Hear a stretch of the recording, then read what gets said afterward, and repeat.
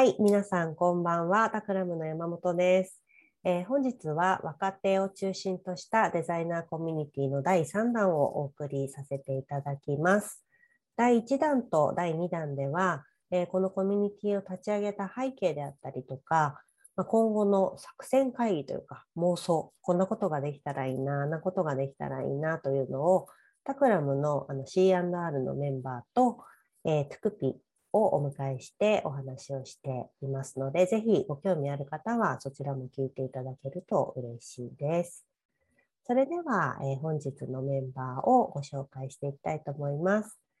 まずは、このコミュニティを中心で運営してくれるトゥクピからお願いします。はい、トゥクピです。この春にタクラムでのインターンと大学を卒業して、今は事業会社でサービスデザイナーをしています。お願いします。お願いします。そして、今日はニューメンバーをお呼びしています。かしこちゃん、お願いします。はい、はじめまして、かしここと柏野理香子です。よろしくお願いします。お願いします。パチパチパチ。ありがとうございます。はい。今日、かしこちゃんが新しく入ってくれたので、改めてどんな人なのかっていうことだったりとか、どういう思いで、このコミュニティに参加してくれたのかみたいなところ、少し、聞いていきたいなというふうに思っています。はいまずは、そうですね、なんか今まで大学でどんなことを勉強して、来たのかっていうところと、今どんな仕事をしているのかっていうところを教えてもらってもいいですか？はい、まず簡単な経歴から言うと、私は学部が武蔵野美術大学という美大の油絵学科油絵専攻を出うていん。て、そこでは現代美術を専攻していました。で、その後に、大学院から東京工業大学っていう理系の学校があるんですけど、そこの伊藤浅研究室というところで、美学の修士を取りました。で、今は事業会社でプロダクトデザイナーとして、この春から働いています。はい、ありがとうございます。油絵学科から理系の大学院に進学するって結構珍しい、なんだろうな、うん。進学のセレクトはい。だったなと思うんだけれども、なんはい。かこれを選択したきっかけとか、どういう考えでこういうセレクトになっただろとですね、もともと、むさびと東工大がう。提うん。携校みたいな関係にあって、で、交流授業とか一緒にやるワークショップみたいなのがうーん。年に何回かあったんですね。で、学部の時からそういうのは少しずつ参加するようになっていたんですけれああ、ども、なるほど。なんか、はい。なんかその時に、なんか美大って当たり前なんですけど、全員こう美術を信じてるというか、う美術をやっん、てるうん、人しか美大にはいないんですよ。デうザインもん。含めてですけど。で、そこで東工大の人と話すと、その君が大事にしてる美術っていうのは社会の何の役に立つのとか、うん、なんかやっぱりこうみんなは東工大の人これ入学しても変わらなかったんですけど、例えば海底で割れないコンクリートの作り方とか、うあとはん。こうなんかワクチンの研究とか、本当にこう今すぐ社会が必要としていることっていうのをみんなすごく研究していて、でそういう人たちと会った時に、確かに美術って何なんだろうみたいな風にこうカルチャーショックをすうごい受けたんん。ですよね。でも、こうよくよく考えると、美大からまず卒業したら、こういう方の方が社会にとってはすごいマジョリティだし、う今一ん。度こう美術に携わるものとして、美術の価値とか、美術うにしかできなん。いことみたいなのを考える必要があるなと思って、一番こう美大から離れた極北のというか、なんか理系確かにのとこに行っね。てみようっていうふうに思って、進面学しました。白い。なるほど。どうなんだろう。美術、そうか。トゥクピも美うん、大卒業ですけど、なんかうん、うん。こういう話を聞いてどうですか？自分は、デザイン科だったので、うん、うん、かしこちゃんみたいにアート寄りではうないん、中で、確かにその違いだったり、美術の中にデザインとアートってあるけど、それが社会に何の役に立つのかってところは結構私もいろいろ考えながらこうやってきてはいるんですけどね、いまだに答えは見つかっていないですね。なかなか面白いね、こうんう、自己表現っていうのと、まあもしかしたらその中にこう、美大の人もそういう思いがあるけど、こう言語が違うっていう感じなのかもしれないね。アートっていう言語なのか、まあ分かりやすくこうロジカルにアウトプットしていくみたいなところの違いなのかもしれないけど、すごい面白い。確かに逆にそのゆうこさんは、なんかこう今タクラムにこういる上で感じているそのデザインとかアートの可能性だったりとかは何かあるんですか？デザインとアートの可能性、すごい難しい問いなんですけどそうだね。私はなんかこうデザイナーじゃないから、私がそれに言及するのはすごくなんか恐縮でおこがましいなという気もするんですが、まあなんかそのタクラムの一員として、やっぱりそのデザインって世の中を良くするものであるんだなっていうのはすごくタクラムに来てから強く感じていて、なんか分かりにくいものを分かりやすくするとか、使いづらいものが使いやすくなるっていうのが、同じ例えばコンテンツでもデザインが変わるとこんなに使いやすくなるんだなとか、ちょっと視点を変えるみたいなことをしたときに、これだったらみんなわかるよねとかっていうのができるようになるっていうのは、やっぱデザインの素晴らしさだなって思うし、一方でなんだろう、普段生活してると、ものすごい分かりづらいことってたくさんあるじゃないですか。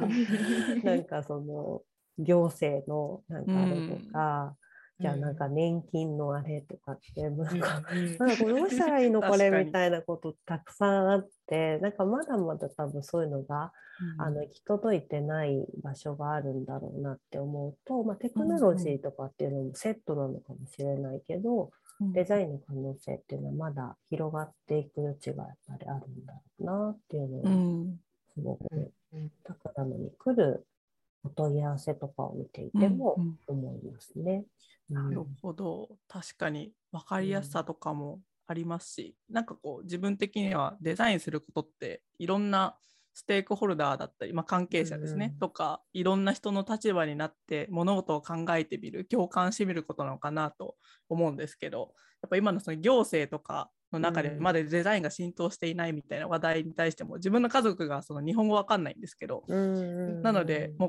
うなんかこう役所とかに行ったりとか、それこそ年金の書類届いたりするともう一切わからないので、その私に教えてって言ってくるんですが、私もわかんないみたいな、なんだこの見にくい書類はみたいな。そうだよね。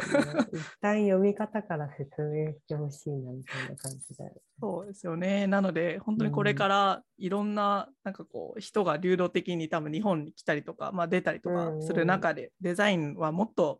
いろんな人になんかこう対象として設計しないといけないんだなって思いますね。そうだね。そういう意味では本当になんか言葉の言語とか、そのアカデミックなバックグラウンドを問わずデザインってすごく共通言語なんだなっていう感じはしますよね。ただ、ちょっと大学に行ってからの話をもう少し聞いてみたいなと思っていて、私これすごい興味があるんですけど、伊藤麻さんの研究室では、なんか具体的にどういう研究をかしこちゃんがやってたのかな。はい。その東工大自体は、そもそもさっき言ったように理系の学校なんですけど、伊藤研を含む社会人間科学コースっていうところは、人文科学の研究室が、多く入っているコースだったんですね。なので、私がやっていた研究も、質的な研究をしていて、具体的には原子っていう手を切断とか麻痺とかして本来は感覚がないはずなのに、自分の手がまだあるように感じる、そういうのを原子っていうんですけど、そういう感覚をお持ちの方の、当事者研究を行っていました。で、具体的にはその原子ってそもそもどういう感覚なの、ない手があるように思うって何なのっていうのを本当に不思議で、まだそのメカニズムとかもはっきり分かっていないし、治療法とかもまだ全員に対して効果がある治療法っていうのは未だ存在していない状況なんですけれども、そういう中でもう一度その当事者の人がどういう状態の手をどのように感じているのかっていうことに立ち戻らないといけないんじゃないというふうに思って、当事者の人にインタビューをして、インタビューをしながらグラフィックレコーディングで今言った痛いってこういう感じですかとか、その手を感じるっていうのはこの位置にあるんですか、それとも肩のすぐのとこにあるんですかっていうのが、その視覚的にない手の話をしているので、絵を描きながらだとすごく話が分かりやすくなったり、感覚をお持ちの当事者の方自身も、ああ、それそれみたいな、かゆいところに手が届いたような反応をされたりっていうことをしたり、あとは原子っていう非常に強い痛みを伴うんですけれども、例えばその血管の中に砂利が通るような痛みとか、火鉢に手を突っ込んだような痛みとか、なんかちっちゃいサメに食いちぎられるような痛みとか、なんかそういうのがやっぱりこうないところが痛いので、なかなか理解されがたかったり、妄想じゃないのって言われてしまうことも多かったらしいですね。なので、それを、美大で培った絵を描くスキルを使って、現実の絵を描いてみて、こういう感じで共有したりとかっていうことを研究ではやっていました。なるほど。確かに、グラフィックレコーディングは、美大の学んだことがすごい生きてそうですね。そうですね。ありがとうございます。で、そこから今、事業会社に就職をしたと思いますが、なんかこう、多分聞いてくれてる人の中には学生さんもたくさんいると思うんだけれども、どういう軸で、就職活動したかとか、今の会社に何を期待して入ったみたいなのってあったりしますか？はい。なんか、そもそもデザイナーになろうと思ったのがなぜかっていうところからお話ししようかなと思うんですけれども、なんか今まで美術研究ってやってきて、デザインは仕事として傍らにずっとあった状態だったんですけど、その3つの分野というか、方法を比べたときに、やっぱりデザインが一番社会との接点を持ちやすいなっていうふうに思ったんですね。なので、当事者の方たちと関わってる時にも、やっぱりデザインスキルとか、何か可視化スキルみたいな部分が一番分かりやすくお役に立てるところがあって、なので、そこがまだまだ自分としては半人前だったので、まずはそのデザインスキルを一人前にすることでもっとなんか関わってきた人のなんか恩返しができるんじゃないかなっていうふうに思ったので、まずはデザイナーとして力をつけようって思いました。で、その上で会社選びの軸というか、なんかどういうことを気にして就職活動をしていくかというと、大きく5つあって、結構あるね。5つある。5つしかない。どうなの？てか私1社しか受けてないんですよね、就職活動。なんか研究と制作とですごい手一杯になってしまって、なんかもう探せないかもしれないと思って、基準だけ決めて、もうフィットしたとこから受けようと思って、それで今の会社に決まった感じだったんですけど、なんか一番大きかったのは、なんか自分が共感できるプロダクトを作りたいっていうのが結構大きくありましたね。事業会社だと、なんか一つのサービスだったり、複数の場合もありますけど、その会社でみんなでそのサービスを育てていくっていう観点が結構デザイン会社との違いとしてあるのかなと思うんですけど、なのでそのサービスの成長していった先に、なんか自分がユーザーとして喜べるかどうかっていうのはすごく作るモチベーションになるっていうふうに思っているので、なんかそこは結構大事に選んでましたね。他4つ言った方がいいですか？もちろん気になるから教えて。他の4つはなんか私合計で8年学生をやっていたので、なんかかなり長くて、でその間に自分がご機嫌だった時を思い返して、なんか後の条件は抽出したって感じだったんですけど、ご機嫌ポイント。ご機嫌ポイントです。なんか人がまずなんかこの人と働きたいって思える人が働く仲間にいるかどうかっていうのはすごい大事だなと思っていて、さっき言ったようにこう何を作るかっていうのももちろん大事なんですけど、誰と作るかによってその作るものがもし今後会社の方針とかによって変わってしまったとしても、この人たちとだったら頑張れるかもとか、この人たちだったら育てていきたいかもって思えるっていうのは、なんか結構自分の人生の中でもそういう体験たくさんあったので、結構環境みたいなのを重要視していたり、あとはその作るものがなんか自分たちが作りたいっていうだけじゃなくて、届ける先の人のことを本当に考えているか、ユーザーに求められているものをなんかちゃんと提供したいなっていうのを思っていて、なんかこうアプリ開発会社で結構長らくインターンで働いていたんですけど、その時に結構もう作るものがもう上流工程で決まってしまっていて、あと実装とかデザインするだけの状態が割と多かったんですけど、その時にこう本当にこれってアプリでいいんですかとか、これって本当に使う人いるんですかとかっていうのが結構あったんですよ。でももう仕様も決まっちゃってるし、もう動かせるところがあって、なのでなんか本当に使う人にちゃんと届くものを作りたいっていうのはその辺の事例。であとはなんかその自分は今まで研究、制作、デザインってやってきて、割とこう何でもやりますっていう感じの人生だったんですね。なんか何でも必要だと思ったらそのスキルをその場で学習して、なんかその場のお役に立っていきたいっていう感じだったんですけど、なんかまあよく言えば何でもやる体育会精神だし、悪く言えばこう器用貧乏化どんどんしていってるとも言えて、なので、なんかこの何でもやりますマインドみたいなのが、なんか器用貧乏じゃなくて、なんか自分にとっても会社にとってもなんかよく作用するっていうのがいいなと思って、なんか事業会社そういうところが結構ありました。すみません、これ長くなっちゃったんですけど、最後がこうデザイナーが複数いて学び合える環境だといいなって思ってて、なんかその一人でずっとデザインを私はしてきたので、なんか一人だと全然知らないショートカットキーとかいっぱいあるんですよね。なんかそもそも知らないから調べられないみたいな。でもただデザイナーが2人机を並べてこう作業してるだけで、今の何ですかみたいな。オプション H みたいな。なんか本当くだらないですけど、なんかそういうことで結構なんか成長できる機会も多いなって。確かにね、確かに。なるほど。そういう感じで。ありがとうございます。結構、もう今のだけで、かしこちゃんがものすごく面白そうな人だという片鱗はみんなにも伝わったんじゃないかなと思います。参画してくれてすごく嬉しいなと思ってますが、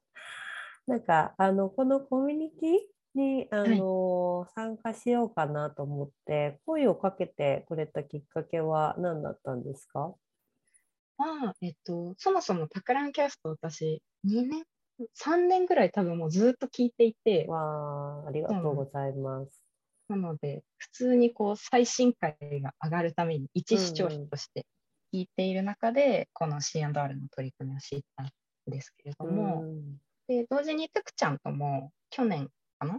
ぐらいに知り合って、トゥクちゃん結構かなりタフにこの後輩を育成というかしていったり、ね、本当にすごいよね。いやなんかね、よくおせっかいって言われるけどいや本当にすごい、なんかたまびの子とかと何かの機会でお話しすると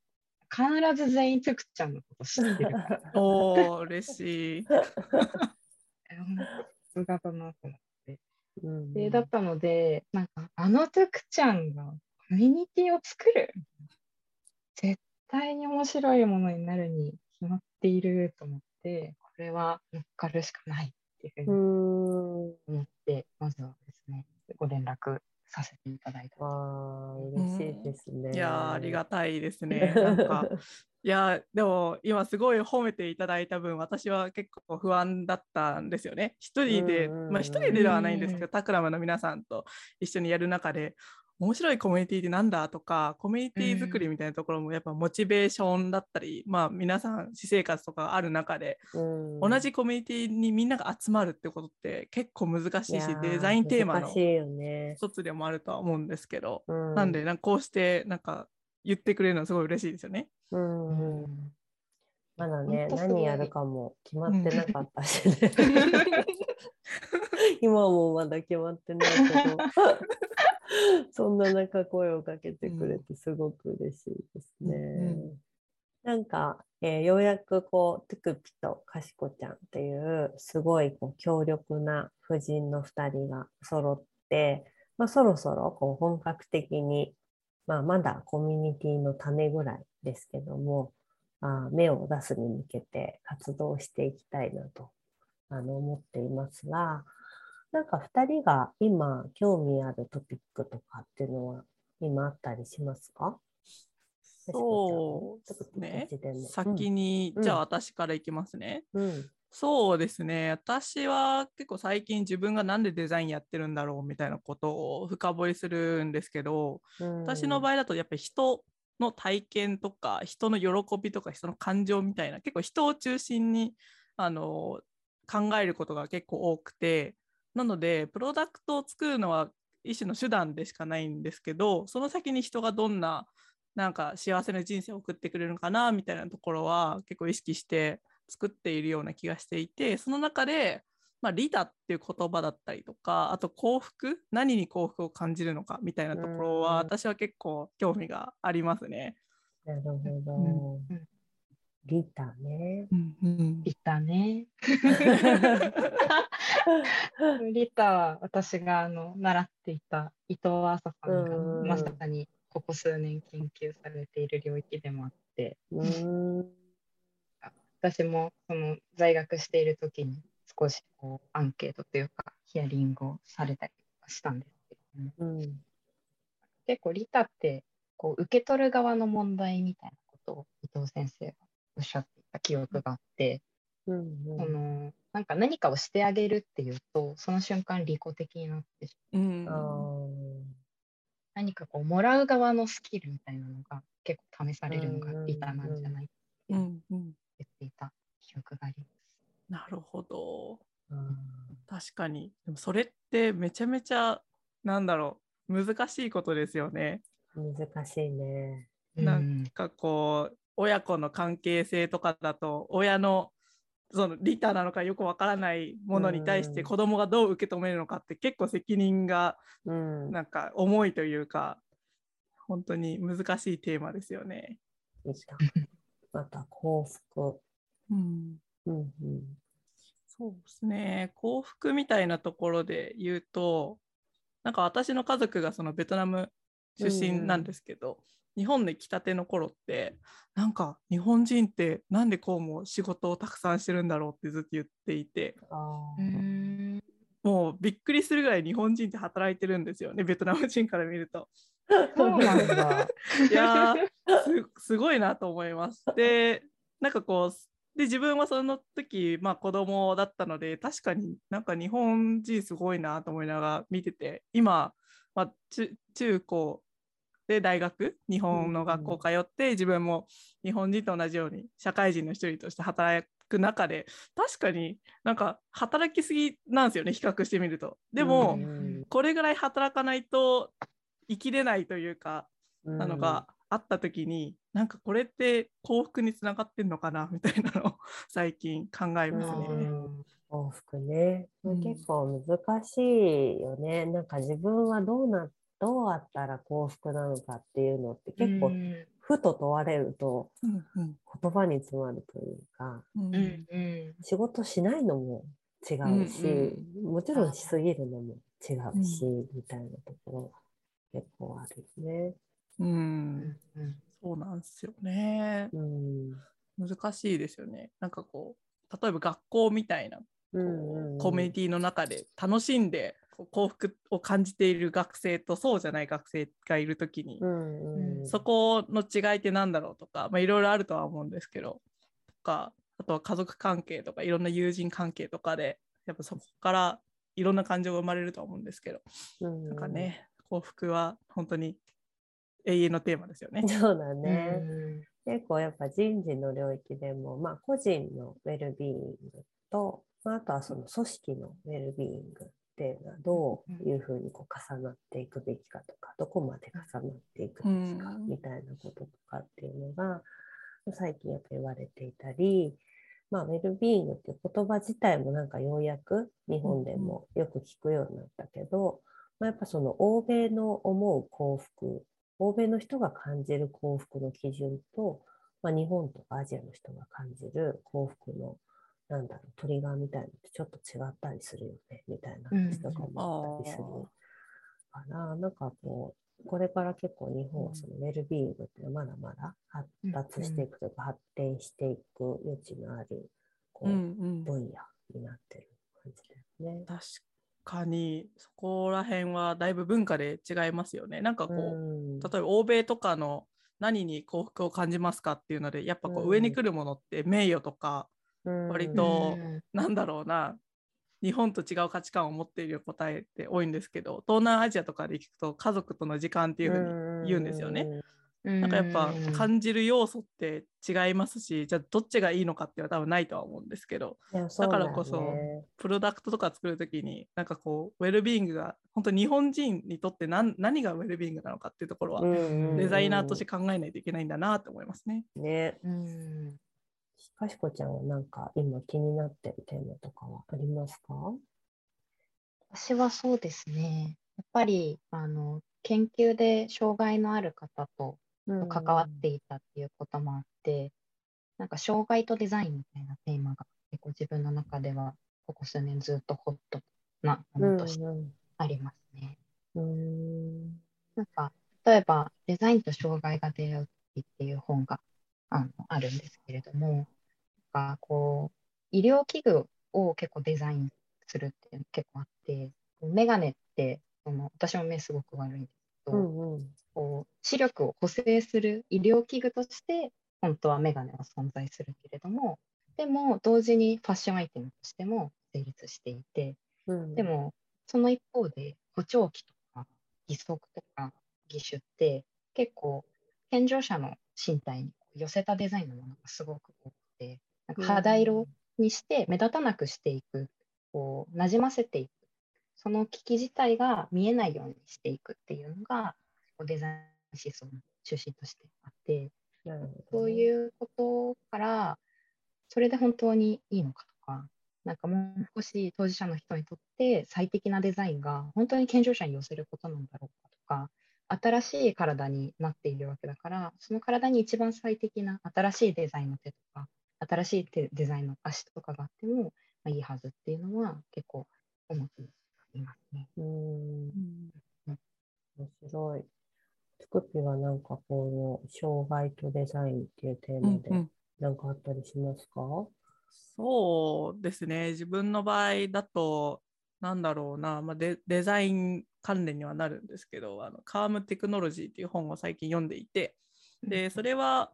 なんだろうな、カームなデザインは何かっていう、テーマなんですけど、穏やかに設計する方法として、なんか例えば通知音一つでも、その設計っていろいろあるとは思うんですけど、なんか例えば、人の注意って、メインで注意することとサブで注意することっていうふうに、なんか段階的に分かれているときに、自分が作っているプロダクトがどこの注意力をユーザーから奪ってしまうのかっていうのは意識するといいよっていうふうに本の中で書いていて、そうなった時になんかこう今のプロダクトって全部同じレイヤーでとにかく見てみたいな感じで設計されてると思うんですけど、そうなった時に、今の障害の話で言うと目が見えない人とか耳が聞こえない人ってだけで、そこからなんだろうな、対象じゃなくなることって結構あった時に、なんかそこのグラデーションを意識してなんか作ることって大事なんだなっていうのはすごい最近自分は感じていてですね。なるほど。なんか結構視覚障害がある方はサウンドデザインに関わられる方が多いっていうのも研究室にいるときに聞いたことがあって、なんかこうやっぱり晴眼者だと目が見えるので視覚から情報を得ることが多いと思うんですけれども、なんかやっぱり視覚障害のある方にとって駅とかってすごくきついらしいんですよ。いろんな音が同じ音量まあでそうだよね。すごい鳴っているみたいな。で、確かに。街頭演説とかしたらもうすごい駅の電車が来る音と人が話している音ともう雑踏の音とか全部混じってきてるのがあって、なんかやっぱりその感覚器官がどうあるか、その人の体の状態がどうあるかによっ確かにね。て、なんか心地よいものって全然違うんだよいなっていうやー、のは。そうだね。そう思うと確かに、駅って私たちが普段歩いてても不快ではあるよね、こう。確かにね。確かに私もまあ目は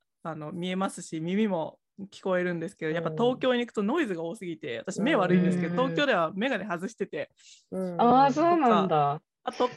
とイヤホンのノイキャンのイヤホンしちゃうとかして、情報量をちょっとカットしてますね。ちょっとわかる気がするな。すごい疲れるよね。ますね。こうバッてすごい情報の量が入ってくるから、すごい、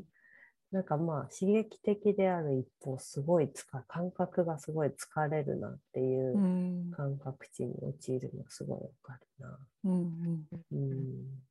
白い。なんか駅と障害のデザインみたいなことで言うと、なんか一つ紹介したい事例があって、駅マトペっていう、今、上野駅で実証実験されているプロダクトというかがあるんですけれども、それがこう耳が聞こえなかったり、聞こえづらいとかが、まあ、電車が来た時のプルルルルとか、キンコンカンコンみたいな、ファーとか、そういう音がもちろん聞こえていなくて、その音を、可視化してディスプレイの中でオノマトペ的に見せていくことで、こう新しいなんか電車を待つ体験っていうのを作り出すっていうことがあって、なんかそれってただ情報としてそのろうの方にこう電車が来たっていうことをただ伝えるだけよりも、なんか体験として聞こえる人も聞こえない人もなんか違うものになっていると思っていて、なんかそれはすごい面白い事例だな。最近注目している。面白い。上野に行ったら見てみたいな。これいいですね。なんかこう、やっぱこう、障害を持っている人のためにデザインするとなると、なんかそれってボーダーを引くことになりかねないというか、その人用のデザインになった時に、なんかまたさっきのその補聴器とかのこともあったと思うんですけど、あんまりそこのギャップは埋められないけど、なんかこれって多分通常目が見える耳も聞こえる人でも楽しめるじゃないですか。自分が子供だったらこれすごい楽しんで見ちゃいそうだなって今思いましたね。大事だね。なんか確かに、障害の人のためのデザインっていうよりは、社会の中のデザインであって、障害を持っている人も、そうじゃない人も、両方にとってこう意味のあるものだったり、デザインみたいなのっていう考え方ってすごく大事なんだろうなと思いますね。タクラムは今、そうですね、グローバル合わせて50人ぐらいなので、まだ我々の中に障害を持った人って一緒に働いていないんですけども、まあ、そろそろ法律的には障害者雇用みたいなことって考えないといけないんだけれども、なんか私は結構今までいた会社でも規模が大きくなってくると、この問題には必ずぶち当たるんだけども、結構今までって、例えばその障害があるアンマシンの資格を持ってる人を入れて、まあ、マッサージ室を作ってみたいな形で、完全にこう切り離して障害のある人を雇う。なんか、なんだろうな、こう、同じ会社の一員としてっていうよりは、会社が大きくなってきたから社会的な責任で、ご一緒しなくてはいけませんみたいなことって結構違和感がすごくあって、なんかもしタクラムでそういう人を今後お迎えするみたいな風になった時に、まあ、今のそのオノマトペの話じゃないけども、なんか両方にとって良い形であるような採用だったりとか雇用だったりとかができてくるといいんだろうなと思うし、なんかそういうのが模索できるといいなっていうのをなんか今2人の話を聞いてて思いました。その法律っていうんですかね、について自分は全然知識がないんですけど、なんか具体的にこういう障害を持ってる人っていうのは定義されてたりするんですか？それはね、あんまり定義はされてない。なるほど。じゃあこう目に見える障害でも目に見えない障害でも含まれているっていう状態なんですね。そうだね。なるほど。それめちゃめちゃ難しいですよね。なんか目に見える障害に対して私たちがどう受け止めるのかっていうところと、目に見えないものに対してどうそれを伝えていくのかって、なんかめちゃめちゃ難しいですよね。難しいよね。ここは結構これから多分もうちょっとね、我々も成熟して考えていかないといけないところなのかなって感じですね。結構いろんな2人の興味のあるトピックがわらわら出て長くなってきちゃったので、そろそろこの回は終わりにしようかなと思ってるんですけど、なんかこの後これどうやってやっていきますかね。そうですね、本当に何も決まってないんですけど、ただ今回かしこちゃんと話してみるとやっぱめちゃめちゃ話題が広がるので、もうちょっと広がった話題を深く話すっていうのをやるだけでも多分いろんな、知見を発信できたりとか、いろんな人がなんかこう集まってくれるような場としてなるのかなと自分自身は感じているので、もっとお話ししたいですね。いいですね、楽しそう。かしこちゃんどう？そうですね。私も、今回ちょっと興味のあることをひたすらお話しさせていただいて、すごい悲しくもあり大丈夫かなっていう感じがあったんですけど、でもこう自分だけが興味があることなのかなと思っていたことも、人に今回だったらゆうこさんとトゥクピにお話ししてみることで、意外とこうお二人の関心の範囲で結構なんか広がる部分があったりっていうのが分かったので、すごく自分としても自分の関心を多面的に捉えるようになったので、いいんじゃないかなと思いました。そうだね。なんか2人でこう深掘って話していくっていうのもいいし、そこの専門家であったりとか、あるいは全然違うなんかデザイナーを交えて喋ってみるっていうのも面白そうですね。いいですね。ぜひ、なんかタクラムの方でもいろんな興味関心を持っていると思うので、なんかこうお互いに興味があるテーマがあったら一緒にお話ししたいですね。ね、いいですね。きっとこのキャストを聞いて誰かが声をかけてくれるかもしれない。なんかじゃあ、次回はまだテーマは未定ですけど、出てた感じだとどうなのかな。フラレコとか、あるいはウェルビーイング、幸福みたいな話とか、障害とデザインみたいなところでいくつか上がってたと思うので、次回はこの中のどれかをピックして、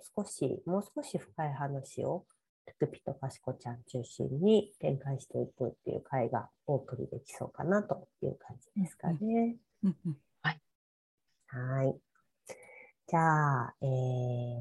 デザイナーコミュニティ、若手デザイナーコミュニティという名のまだ何もないところですけれども、今日はなんか2人の、興味関心のあるトピックが出てきたので、まずここを発端に少し指導していくよというところで、